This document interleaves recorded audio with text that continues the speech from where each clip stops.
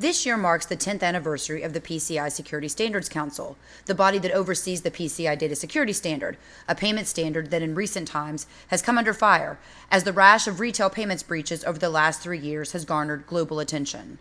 But the standard has seen a lot of positive changes and benchmarks too. Once deemed to be more of a US-centric standard, today the PCI DSS is recognized throughout the world and is gaining more acceptance outside the Americas, especially in Europe, Africa, and Asia Pacific. Here, Jeremy King, International Director of the PCI Security Standards Council, explains how the standard's acceptance throughout the world has evolved over the last 10 years, and how he expects the standard's influence to continue to evolve over the next 10. Hi, I'm Tracy Kitten with Information Security Media Group. So, Jeremy, as I mentioned in the introduction, the PCI DSS turns 10 this year, but global acceptance of the standard has been much more recent and has hinged on a slower evolution. In fact, I believe the council did not really start to see the standard gaining much acceptance outside the U.S. until you came aboard. Could you just give our audience some background about when you joined the council and how you've seen the standard's influence and impact outside the U.S. change over the last 5 years? Yes, hello there, Tracy. Absolutely. So I joined the council in May 2010, so I've just done my 6 years with the council. And in fact, I think both of our involvements with the council map along pretty similar lines. It would be remiss of me to claim all of the glory for the PCI standards becoming more widely adopted outside of the US. I think before I actually joined the company, Bob Russo and Troy Leach, Bob who was then general manager, they used to come across to Europe and give presentations, and we actually had some European community meetings running. And what I found was that we gained a lot of support and a lot of interest in the council, but then Bob and Troy would go back to the US, and that support and interest would wane a bit with the lack of constant support. So really I joined to try and provide that constant level of support and to be able to provide people with a regular touch point and someone who could explain at that time what was the key question for Europe, which is, well, we've got EMV chip and PIN, why do we need PCI? And it's still as valid a question today whenever I go around other countries which are just adopting or starting to adopt PCI. And really the reason is that the criminals don't just stick to trying to steal and use and create false and clone cards. They look at how they can monetize the cardholder data through any channel. One of the biggest challenges we see in Europe and have seen over the 10-year period is that as EMV has become more successful and become more rolled out, the face-to-face fraud figures have dropped significantly and remain low. They remain at a very, very low level. Unfortunately, what the criminals did, they moved into the e-commerce space, the m-commerce space, and we see now card-not-present fraud representing something like 70% of the fraud in Europe. And really that is where PCI kicks in. PCI is all about trying to educate and help merchants and other organizations in the payment chain ensure that they are protecting the cardholder data so that it can't be obtained by the criminals and then can't be used for card-not-present fraud. Jeremy, what would you say have been the standard's top 3 benchmarks where international acceptance is concerned since the standard's inception? I think when I think about it, really it is the understanding and the acceptance of PCI data security standard as being an excellent base level for data security. And I think when you look back at the history of the council and really look back at the history of how we were being attacked, in the early days, the biggest problem was that organizations stored masses of data. Even when I first came into this role in Europe, when I was talking to organizations, they were saying they had data stored everywhere. I remember talking to one major UK merchant, and they were running tests to see where they could find cardholder data stored on their servers. And his comment to me was, every stone we lifted, there was cardholder data. So I think one of the big benefits for us was to stop organizations storing cardholder data. And so some of the early breaches where that was the case, that stopped.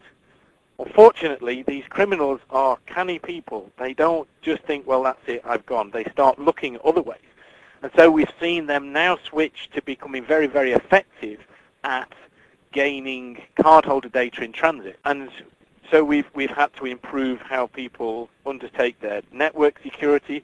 We constantly try to get people to improve their password security. That is such a basic that still is a problem 10 years down the line, really to be aware of how the criminals are attacking them. And again, another standard we've introduced with the sole purpose of trying to assist merchants and organizations, and is now beginning to gain momentum, is our point-to-point encryption. If we can remove cardholder data from the merchant environment at the point of interaction, then the criminals can't get anything. The criminals can't get that data.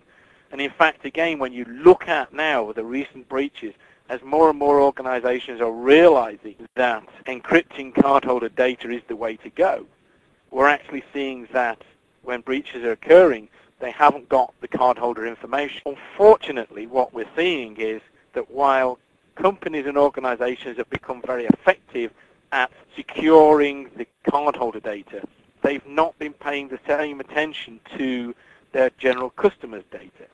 And what we've seen, certainly over here in Europe in some of the recent breaches, is that the criminals can then gain so much personal information about the customer that they can then ring them up, pretend to be the merchant, and gain access to their bank details. You know, people understand the need for protecting cardholder data, but we have new technology coming along, we have criminals who are better organized, and there's a constant battle to try and prevent them from getting that cardholder data. Jeremy, you touched on some of this, just looking at the challenges that the council still faces in educating merchants about the need for point-to-point encryption and ensuring that they aren't storing cardholder data. What do you think will be the standard's next greatest accomplishments on the international front? I think we have to look at supporting EMV, supporting the brands as they try to devalue the cardholder data. I think one of the things we have to going forward is work with all entities to see how we can ensure that the data that goes through the process is of no use to the criminal. When you look at some of the areas, we're already beginning to see that. EMV established a new tokenization standard.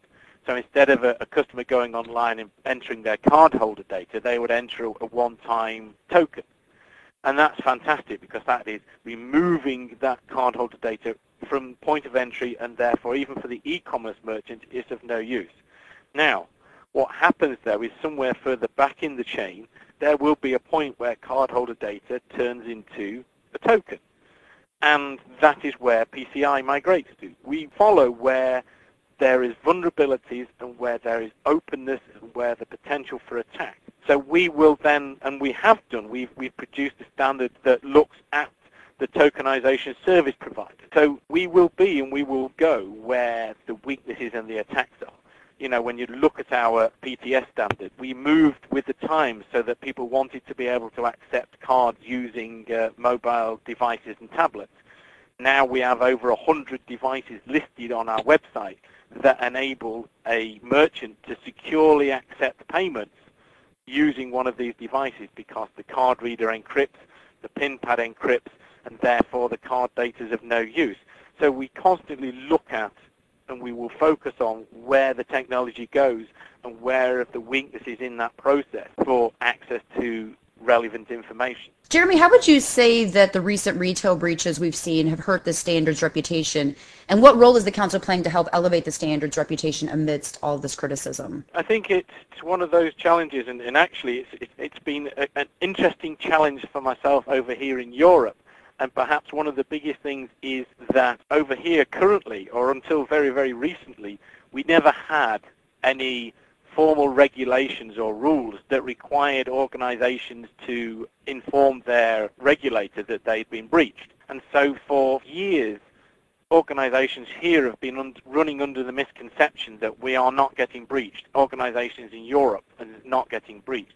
And actually that, for me, the biggest challenge we face, because when you see open reporting of breaches, that affects the whole marketplace because the marketplace realizes we're under attack. And so organizations will then focus on trying to implement good levels of security. And when organizations don't think they are getting attacked and don't think that they or their competitors are being breached, they think that they don't need to do this. And as a consequence, we know that organizations in the UK and Europe are being targeted and breaches are occurring. I think in recent reports I've been reading just recently, the UK is seen as the #1 place for cybercrime. And yet, if you read our papers, you would never know that. So the impact has been that in the European Union, the European community, they have now finally decided that enough is enough. And with new regulations coming through, they are now requiring companies to report on breaches.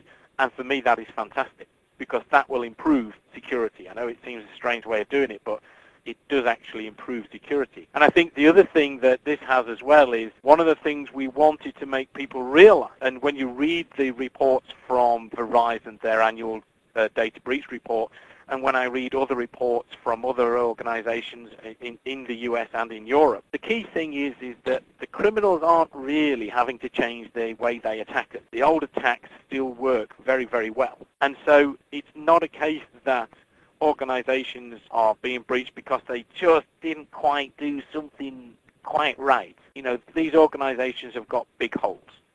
And if organizations don't have a good password policy, don't have good network security, don't react when changes are happening, don't have good security policies for their admins, and that's a change that we're introducing with 3.2, is to ensure that the administrators have two-factor authentication, then companies get breached. So we need to keep pressing the message.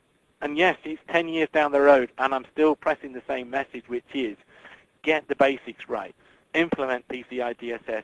Do it properly. Do it throughout your organization. Start at the top. Make the board see the need for this, and then we can see how effective it is. Jeremy, you've touched on the fact that in markets or parts of the world where EMV is now widely accepted, the PCI DSS has really kind of had to overcome some hurdles as far as understanding why it's needed when you have EMV. But it sounds like the council has done a good job and is pushing forward. Do you think then, given the fact that the council has helped to educate EMV compliant markets about why they need the PCI DSS, that the standard will remain viable over the course of the next decade? Absolutely. And one of the key reasons it will remain viable is because we have an outstanding community. We have a community of merchants and banks and processors and vendors, and together we collaborate on so many things. When you look at the council, when I joined in 2010, and even really right back at the start, we had a board of advisors, so we had participating organizations who could join us as, you know, part of our community. And very early on, we decided to have a board of advisors that would be elected from that list of participating organizations. And slowly over the years, we've increased the number of representatives on there. And slowly over the years, we've increased the number of European organizations on there. And I think at the moment, this year's board, at 28 members, is our biggest. But it also has our largest contingent of European representatives. It has representatives from Africa, from the Middle East, from Latin America. So we've got this wonderful pool of expertise. And when new challenges come along, then we can use and work with our community to derive new programs and new standards and new guidance. And a classic example of that is we're very, very close to releasing a small merchant guidance document. It's taken us about a year to work on this.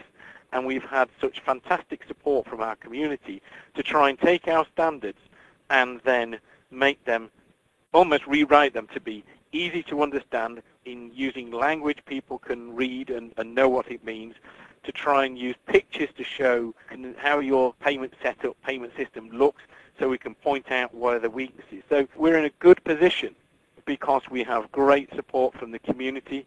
We're in a great position because we have also now just taken and signed an agreement to bring the European Card Payments Association on as a strategic regional member. So we're actually growing. We're growing with our representatives from external organizations that have involvement and oversight of our standards. We are growing with our community to make sure those standards are as applicable in all areas. And so for me, the future is bright. And as we work together with the brands, with EMV, and with other organizations to try and devalue the cardholder data so the criminals can do nothing with it, then I think we may well hopefully, fingers crossed, turn the corner and actually start winning this battle against the criminals. Well, Jeremy, I appreciate your time today, and thank you so much for giving the perspective from the European side. It's a pleasure. Thank you very much. Again, we've just heard from Jeremy King of the PCI Security Standards Council. For Information Security Media Group, I'm Tracy Kitten.